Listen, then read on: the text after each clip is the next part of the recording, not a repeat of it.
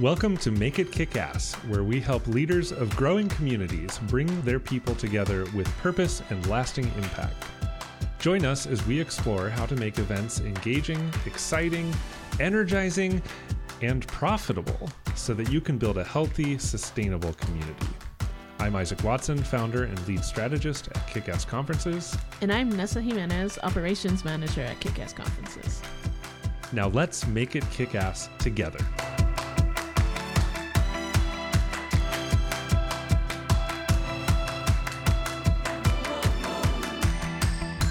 Hi, everyone. Welcome back to our podcast episode for today. We are so excited to have our guest, Tara McMullin, with us. This is going to be an exciting conversation. We're going to cover a lot of ground here, and we're going to have some fun while we're doing it, talking about all things self and future of work and all. Just we're going to be all over the place. Just wait, buckle up. Here we go. So without further ado, Tara McMullin is a writer, podcaster, and producer. She has investigated the future of work for over 14 years, and I've known her for quite a few of those 14. I don't remember exactly when we met, but it's been a hot minute. She works with coaches and influencers, from independent educators to marketing professionals and gig workers to micro entrepreneurs. Tara probes how today's independent workers navigate the uncertainty and precarity of the 21st century economy. Little things. And through this, she wrote a book called What Works, a comprehensive framework to change the way we approach goal setting. She is also the longtime host of What Works, a podcast about navigating the 21st century economy with your humanity intact. Incidentally, this is the podcast that is usually my go-to recommendation for people pursuing any kind of business effort because it's just fantastic. And Tara is also, because that wasn't enough, the co-founder of YellowHouse.media, a boutique podcast production company. And to boot, her work has been featured in Fast Company, The Muse, and Quartz. Tara, it is an honor to have you on here and to have these conversations as always. Welcome to Make It Kick-Ass. Well, thank you, Isaac and Nessa. It is so great to be here. Yeah, we're excited to have you. And I know that Isaac just went through a little list of your accomplishments, but I wanted to hear from you in your own words. Tell us a little bit about yourself and the work that you're doing and your professional focus right now. Yeah. So my work today is really about I've started to sort of put it in the category of criticism and just really looking at what's going on in culture and media and the online world and thinking about it through the lens of independent work and the future of work, how work is changing, how our relationships to work and to ourselves as workers are changing. I think we're in a period of just really rapid economic evolution. And a lot of that is going in ways that are very sort of anti-human and definitely anti-worker.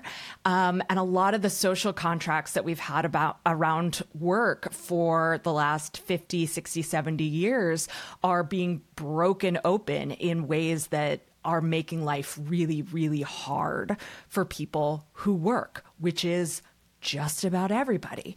And those same ripple effects then go through all other sectors of the economy as well. So whether you are someone who owns assets, owns businesses, you're an entrepreneur, or you're someone who doesn't work, I'm really interested in how our discourse around work impacts sort of the ripple effects into all of those different groups of people, and how we can figure out how we can make the 21st century economy something that does work for more people than historically a capitalist economy has worked.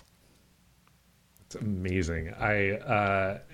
In following your journey across the years, this is, I wouldn't call it a pivot, but at least a shift in the past couple of years in how you've been approaching these conversations. I think a lot of it stemmed from the start of your podcast, What Works, and these conversations that you had with business owners about what it means to run a business and whatnot.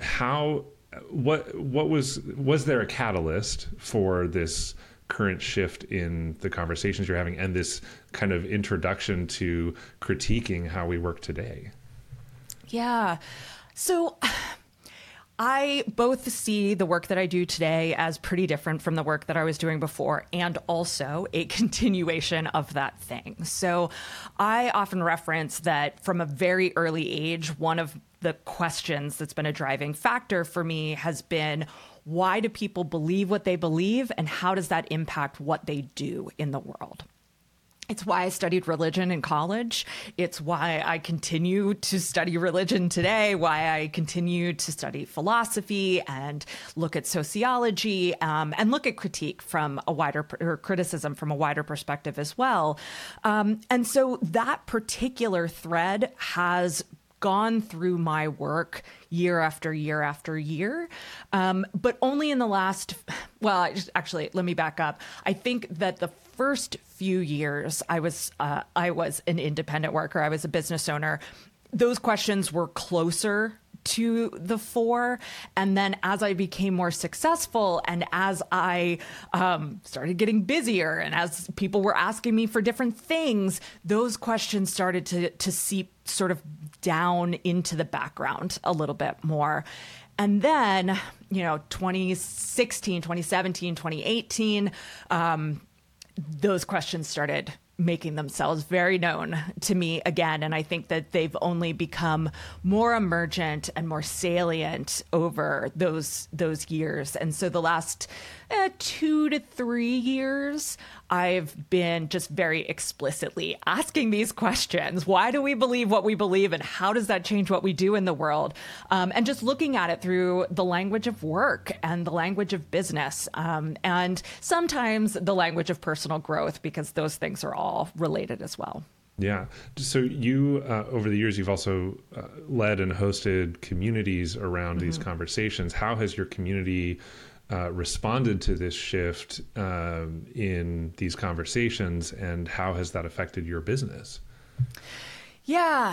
So this is, how long do you have? No. I would say that, the response to how I think about and how I approach business and work, as that's evolved, my audience and my communities have evolved with me. And I think most people that were invested, whether that was financially or just emotionally with me, came along for the ride. And they were seeing the same sorts of things that I was seeing and had questions.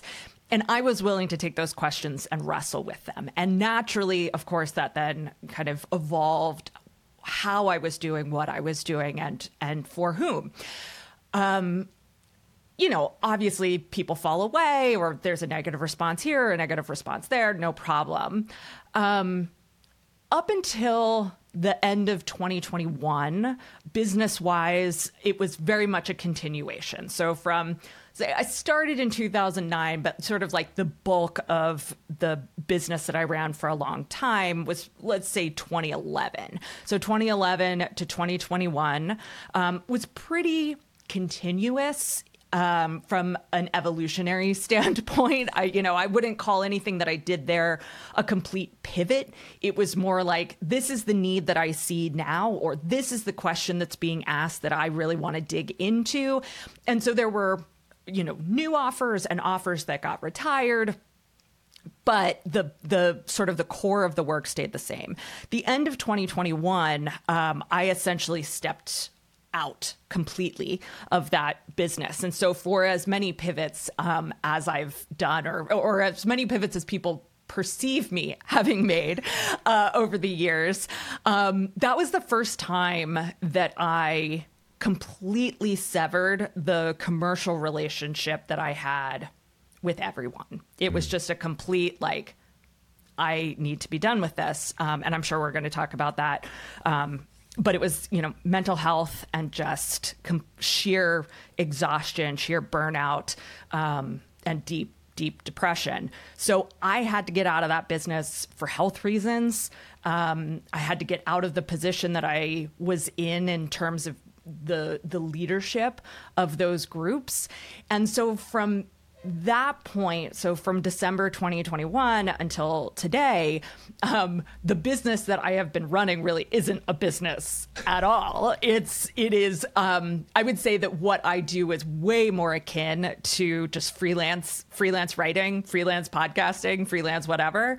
And I still have the business that I run with my husband, Sean, which is Yellow House Media.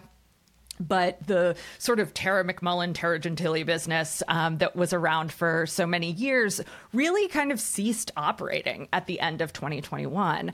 And I've been, obviously I was terrified of that decision to step away from that business, and terrified of, disappointing people and having to let people go and not being able to follow through on what I felt I had promised them.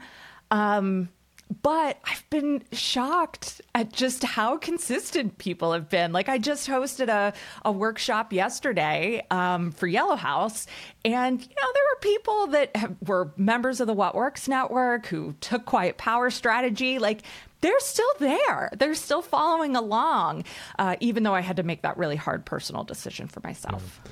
I'd like to dig into that a little bit, because in conversations that we've been having with community managers of all sorts, there's a lot of talk about burnout moments and this kind of perpetual need to work in the community to keep it rolling along. And in a lot of ways, it can result in very unhealthy practices. Can you tell us a little bit more about some of those symptoms that you encountered that kind of gave you the sign that you needed to step away, and how you kind of grappled and coped with that? Yeah. So I have also been having these conversations with, like Reddit moderators and community managers, just even recently, and thinking about moderation and community management as this like essential 21st century economy skill, and how little it is valued. It is the reason that companies like Twitter and Facebook and Substack or whatever make money. They are moderation companies. They don't know that. They don't believe it. And it's why they have the problems that they have, but it's also why they make money. So with all that being said, we worked really hard at the What Works Network to have a firm, flexible, but really firm structure around that community. So, we had community policies. We had a full-time community manager. I was not managing that community, right? That is not my skill set. We had all of these things in place, and just kind of creating those things is affective labor, if not emotional labor. But as the sort of environment, both online and in the wider culture, shifted between 2017 and 2021, we were running into more and more sort of road bumps. And something else that's kind of cropped up in the last couple of years for me is that I learned that I am autistic, which is something that I had sort of suspected for a really long time, but also could not bring myself to fully investigate. And when I did, it was just so obvious. But for me, my experience of autism means that I see what people need. I see their underlying motivations. I see sort of the code that's underneath how they're presenting to the world, because I have to rationally and consciously construct those things to understand social context. I see that really, really well. What I'm not good at is personally dealing with those things. But what that meant was that I was in a position, still am in a position, where when something difficult comes up, I'm the go-to for how do we handle this, right? And I can do it. I can rationalize and consciously help someone work through okay, I think this is going on and this is going on and this is going on. And so this is what we need to do. But it is incredibly taxing work for me. The other thing that was kind of going on in all of that too is that whatever my internal experience was, I put on myself, but I think it was also a very real expectation that when I showed up on Crowdcast or Zoom or wherever I was showing up, that I looked a certain way, I talked a certain way, I behaved a certain way. And so, I had this experience in August 2021 where Sean and I were about to hop on a client call, and I had just been crying because I was so just broken down. And that whole month, I was just spontaneously crying, which, if you know me, is like not a thing that I do if I'm healthy. It's not even a thing I do if I'm unhealthy. Like, I have to be really, really unhealthy. Anyhow, I had just been completely crying. The camera, the call started, the camera came on, and I saw myself in the camera go, on the screen go, "Hey, how you doing?" And I couldn't recognize myself in that moment. Like, the person on the screen was not me. It was this weird, very tangible, concrete experience of dissociation that I was unfamiliar with, and it scared the crap out of me. But that experience in a nutshell was what I was dealing with on a day-to-day basis, multiple times a day. And it was just breaking me down. So it was in that month when I really started to think, okay, what's my next step? Where do I go from here? How do I rearrange things so that it's better for me, so that I can handle this better? But, I came home from that trip and I was, just kind of mulling still all of these things over at the same time that I'm like Googling, like, should I check myself into rehab? Like, what is wrong with me? So at that point, I said to my therapist, like, this is what's happening. And she's like, well, how do we fix this? And I'm like, I can't do this anymore. And it was sort of that realization, and then basically had the same conversation with my full-time community manager as well. Just wasn't planned. It was just like, she's saying, what do we do? Where do we go from here? And just realizing, like, I can't do this anymore. So being able to admit that put a lot of things into motion that allowed me to wind things down and then step away at the end of that year.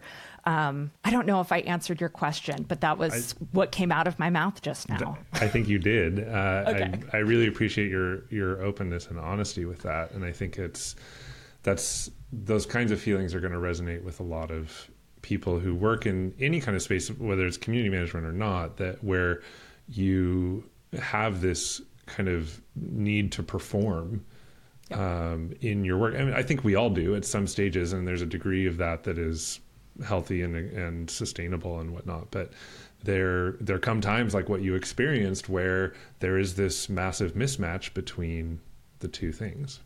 Yeah. I think that Arlie Russell Hochschild's work on emotional labor is super important for anyone who's wanting to understand what community management, community leadership, moderation does to a person. And so she wrote a book in 1981, I believe it was, called The Managed Heart, where she spent a lot of time with what were called then stewardesses. And then she also spent time with people who worked in debt collection and call centers.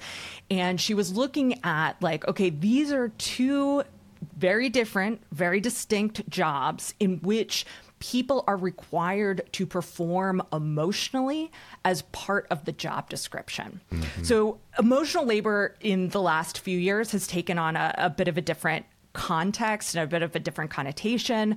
But where the term originates is with Hochschild's work in The Managed Heart. And so she talks about how, flight attendants have to, fix their face, right? Like if someone's yelling at them, they have to remain calm and smile in the face of people being awful, abusive, aggressive, they have to stay calm. That part of their job as the person who makes things safe is that emotional response. So it doesn't matter what you're feeling on the inside, you have to project this particular emotion. With call center people or with debt collection, it's the complete opposite thing, right? Like you might be deeply empathizing with the person on the other end of the phone, and you have to maintain this outward,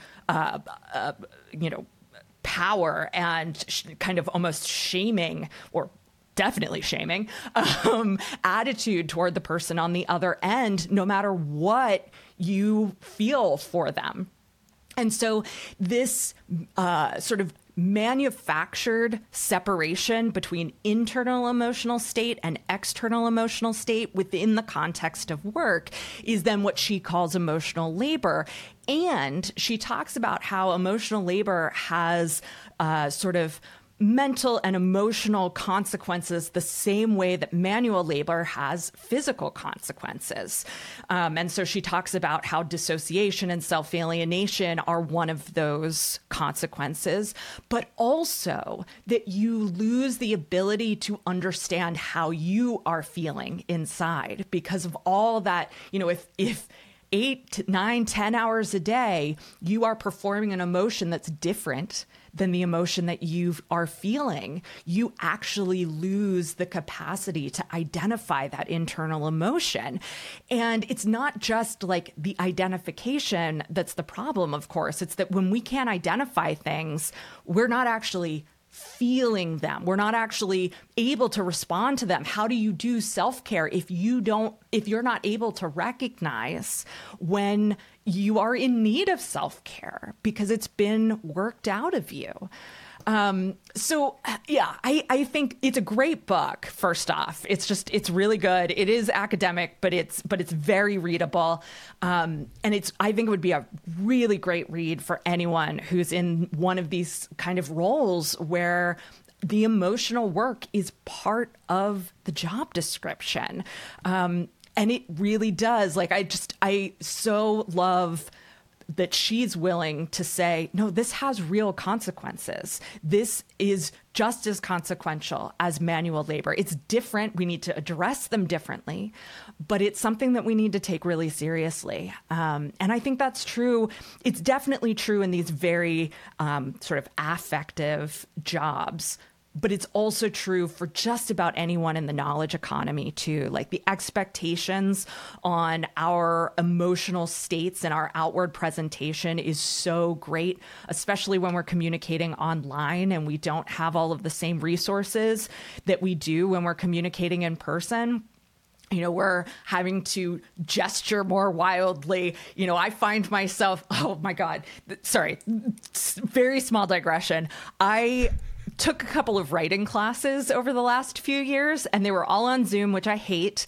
And I would find myself sitting as a student in these classes, but doing the thing that I do as a group leader, which is smiling really big and my eyes are big and I'm sitting up straight and I'm nodding.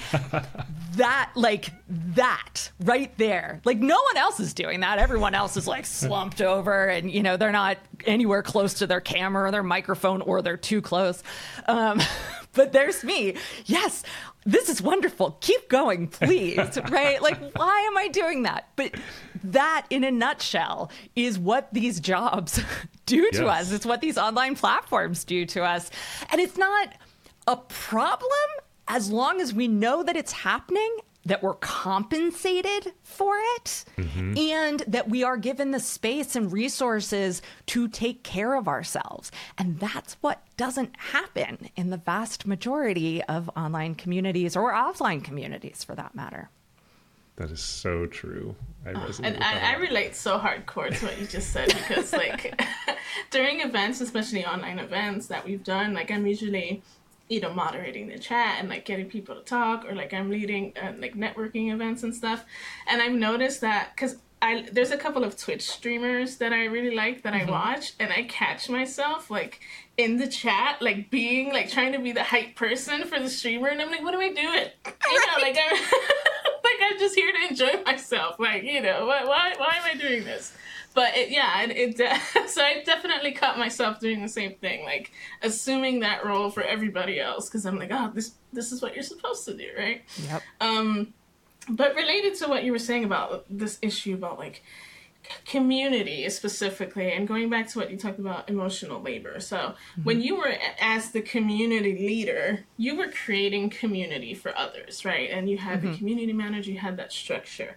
But where was the community then for the community leader as yourself, right? Like where were you getting that community, and how has that changed maybe since you were in that role to the more freelance role that you do now? Yeah. So this is one of the hardest things, I think, about being someone who has at least some platform, some prominence, some reputation as a leader in the space, is that there is no community. I have friends, I have relationships, but also in the midst of all of this, I only have so much bandwidth for social interaction. And mine is extremely low. So like, you are my 7th call this week, which is highly unusual for me. And I will absolutely collapse tonight. I have one more to go after this. I don't know. We don't know how this week happened. It was just a whole, mix of things. But I was sick to my stomach on Monday thinking about all of the calls that I had to do.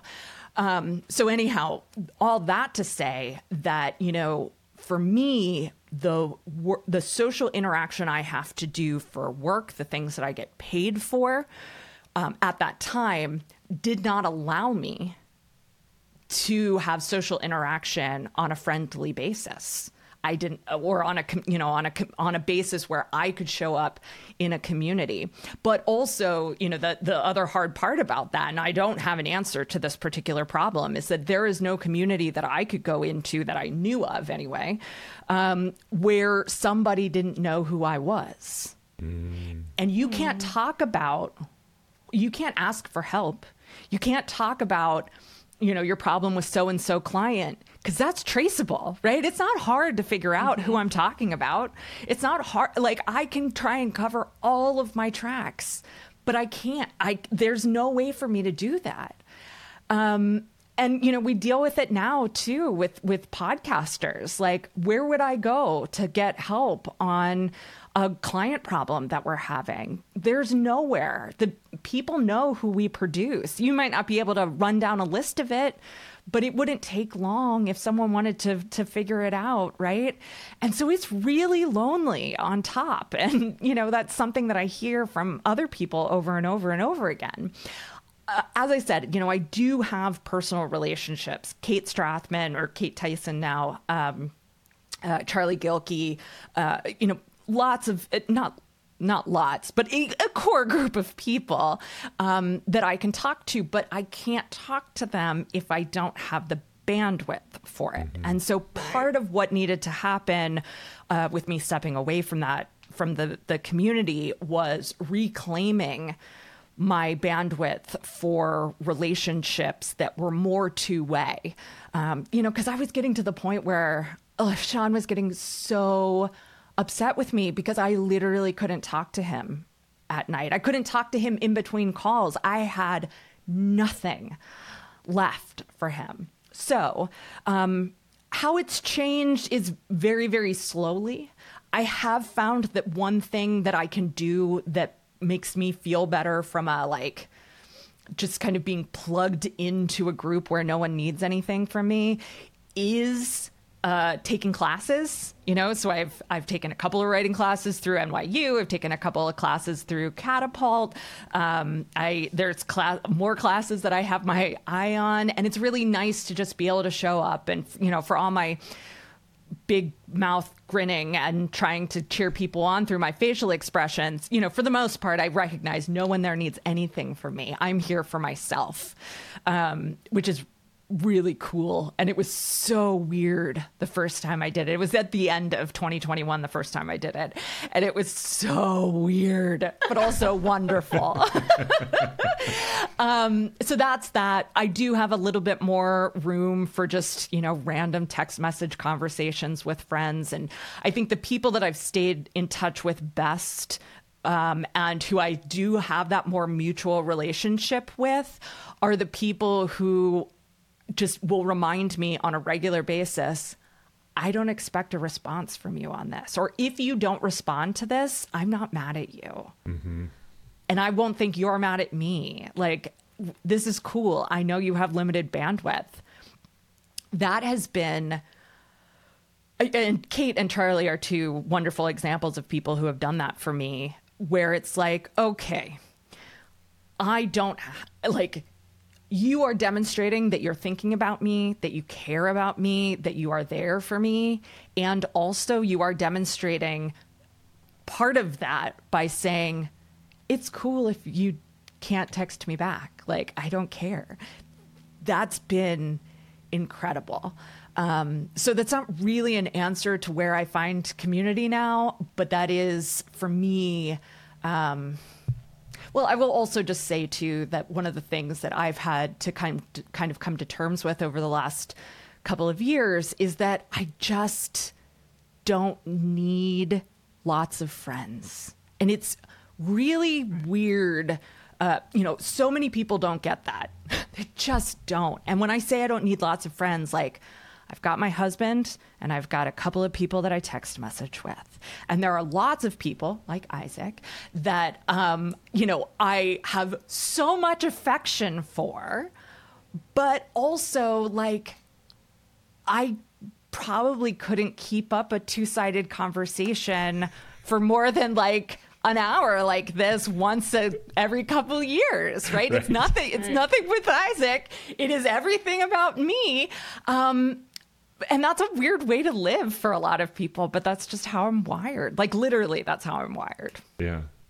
It's totally valid. Like, I think, I in a way, I think that's kind of the problem that's been created with this concept of like thought leadership, where the thought leader has to be super popular and the thought leader knows all the things. So then they find themselves in a situation where, it's hard to ask for help when you've been selling yourself, not you, but like I see on LinkedIn, for example, it drives me nuts with like everybody's a thought leader. Like, if everybody's a thought leader, who's listening to the thoughts? Like, I don't understand what's going on, right?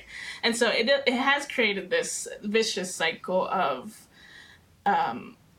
how do you have community when you're trying to be like the one on top, right? And so I'm interested then in, what do you think, how do we solve that problem then? Because as humans, like, we need community. So where do you think, in relation to like the work that you do, what possibly can be done, right? Yeah, I mean, so again, this is a hard one for me because I don't need community.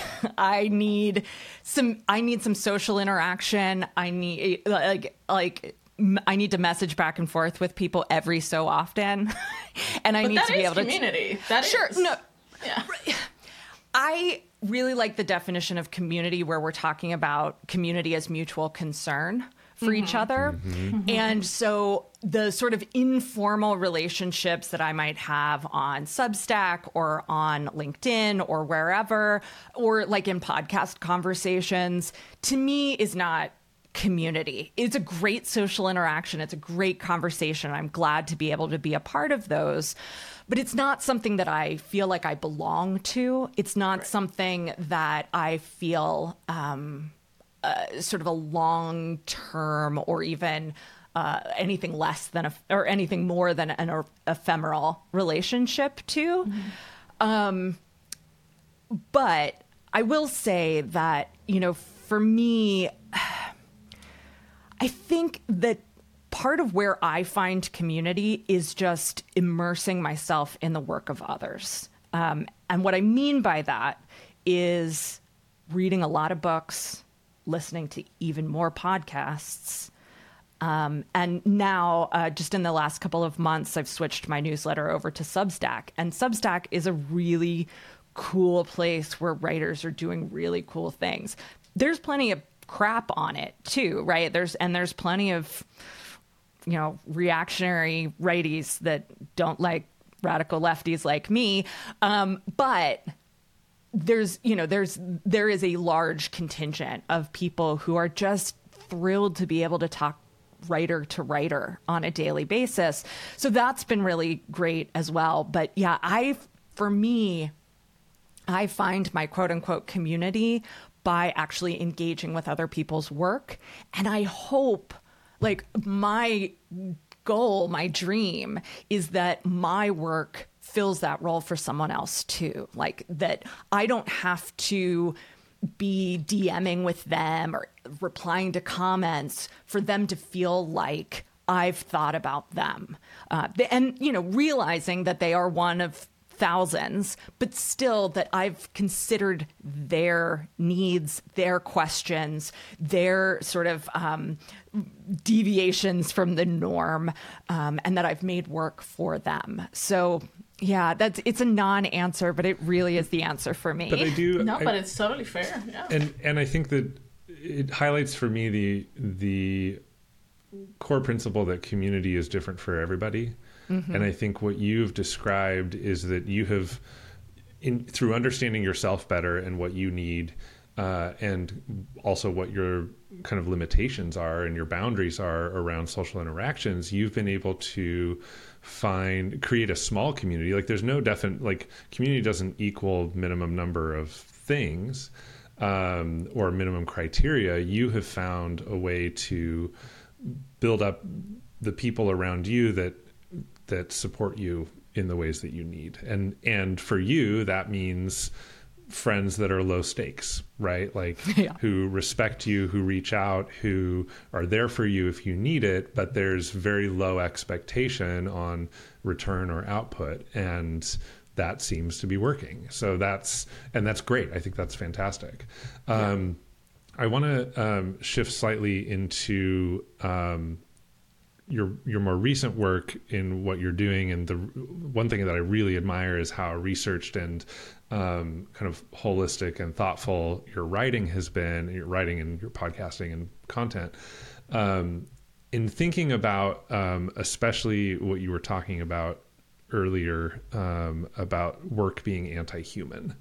And I want to kind of invert that and focus on how we can become more pro-human.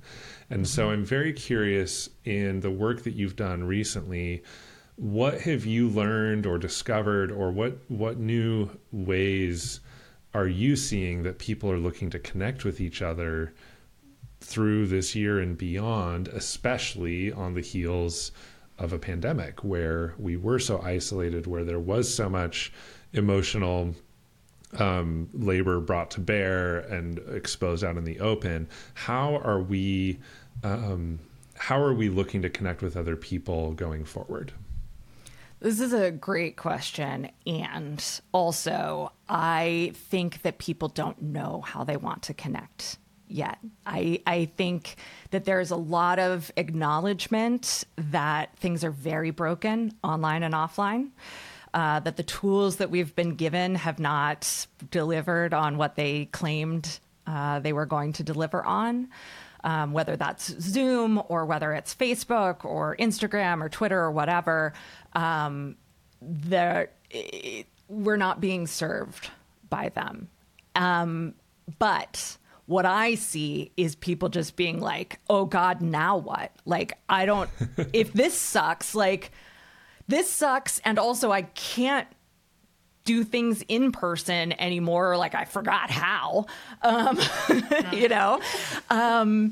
and so I'm seeing just a lot of very blank faces. Literally, when I talk to people, it's well, I don't want to do this platform anymore. I don't want to do that platform, or I don't want to do it in this way, but I don't know what to do. I don't know how to meet people. I don't know how to talk to other podcasters. I don't know how to talk to other writers. What do I possibly do? And And so I wish I could say, here's the trend that I see, or here's what I've seen work for other people. But honestly, I don't, other than what's worked for me, which is just not going to work for the vast majority of people, I can't pretend to know that. However, the piece that I wrote today was sort of on how we make meaning online, and keeping in mind that any way that we are performing online and any way that we are constructing or creating meaning online is a conscious act, right? It is the thing that we are doing for a certain purpose. And anything that we can do to bring more awareness to how we act, how we interact with other people, how we see other people, right? Like being very aware of what's called our intersubjectivity, right? Recognizing that I am human and that you are human, and then engaging on those terms, not I am a human, you are a user, or I am a human, you are an avatar, right? That's where communication breaks down. That's why platforms break down. It's why communities break down. But the more that I can be aware of the person I'm talking to is a human who has their own needs, their own desires, their own frameworks, their own beliefs and ways of acting in the world, right? Back to that original question. The more I am open to whatever, right? Like, and when I do that, when I can see that, when I see other people do it, really beautiful connection happens. And it's platform agnostic, right? You can still do it on Facebook. You can still do it on Twitter if you want to. You can do it on Zoom. You can do it anywhere.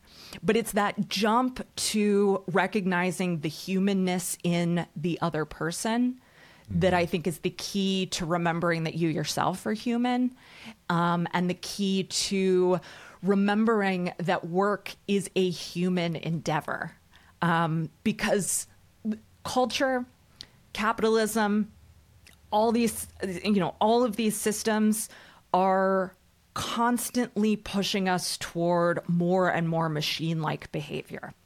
And that's not some like weird AI thing that Tara's going to get up on her soapbox about.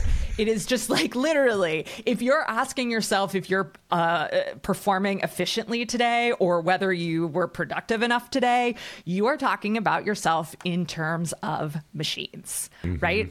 These are machine terms, or they're like agriculture terms. Either way, they're not human.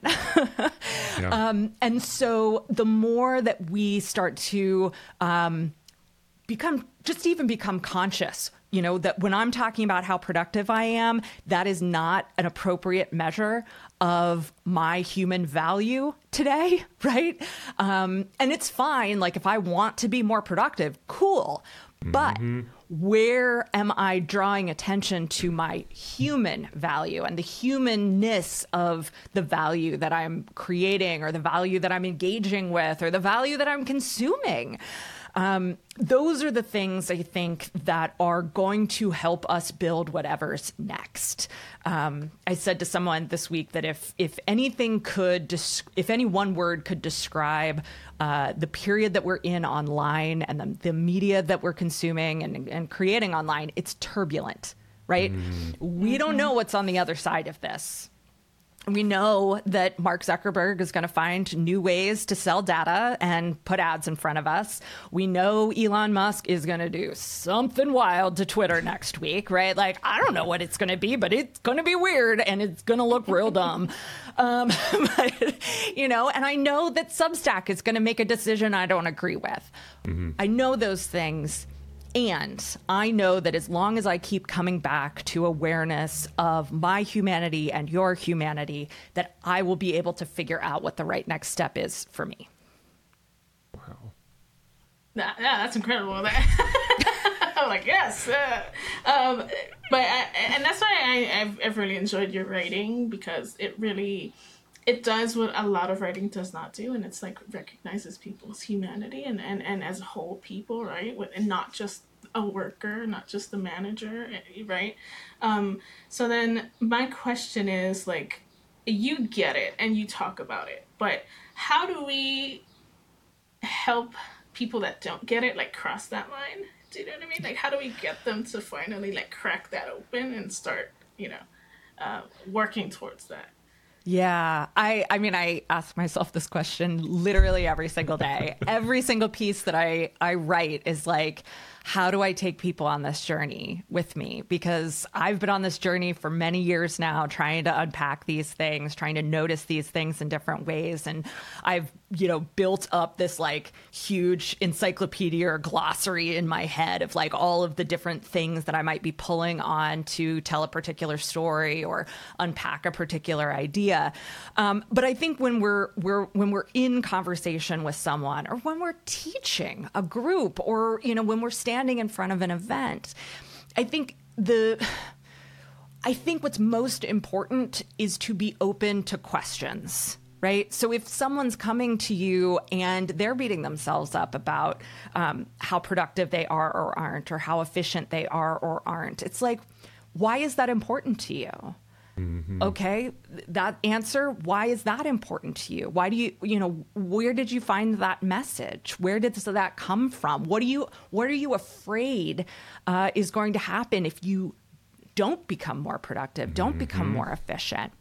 And recognizing that some of those fears are about real things and real consequences, because we live in the society that we live in.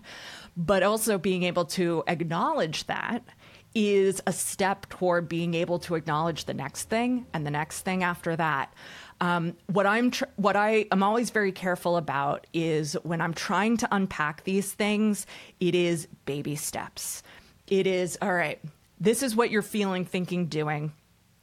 Let me, I'm going to repeat that back to you. Let me make sure that I've got this. Then, here, have you ever thought about this question before? Have you ever thought about this assumption before? Okay, let me tell you where I think this might be coming from. And then let me tell you where that came from. And then let me tell you where that came from after that, right? And just really breaking it down so that we're not ever asking people to make a leap that they're not ready to make. Mm-hmm. I will also say, just on a super practical level, that a tool that I really love is the Immunity to Change framework by Robert Keegan and Lisa Leahy.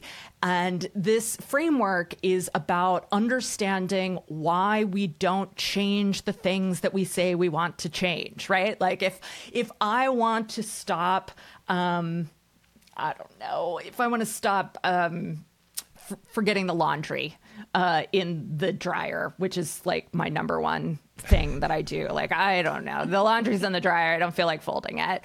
Why, if I say that I want to change that, why won't I? Because I can tell you now, I won't, right? Mm-hmm. And so the idea is that you walk through sort of understanding not just this bad habit that you want to change, or this thing that's preventing you from hitting a goal, but you start to understand what they call your competing commitment is. What underneath that desire for change are you actually more committed to? Because we all have them. If there's something that you want to change and you're not changing it, there's a competing commitment there. And underneath of that, there's an assumption about why or how that commitment is actually more important, right? And then, so they kind of leave off with the big assumption, and like, you work to change the big assumption, then you can change the competing commitment, and then you can change the thing you actually want to change.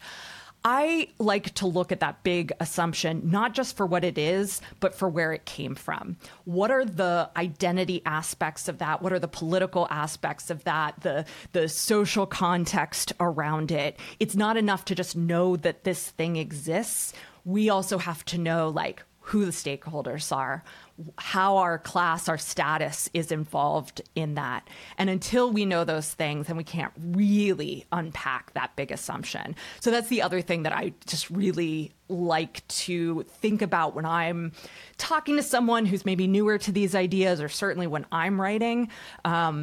but also like if I'm putting a talk together, how do I get to the big assumption? And then how do I unpack that assumption through these sort of political and systemic layers so that I can show people it's not you. You aren't the problem. It's these other things. And now that we know that, it can be our choice and our responsibility to figure out how to live in these systems as long as they exist in a way that works for us, and a way that is in their own way resistance to those systems.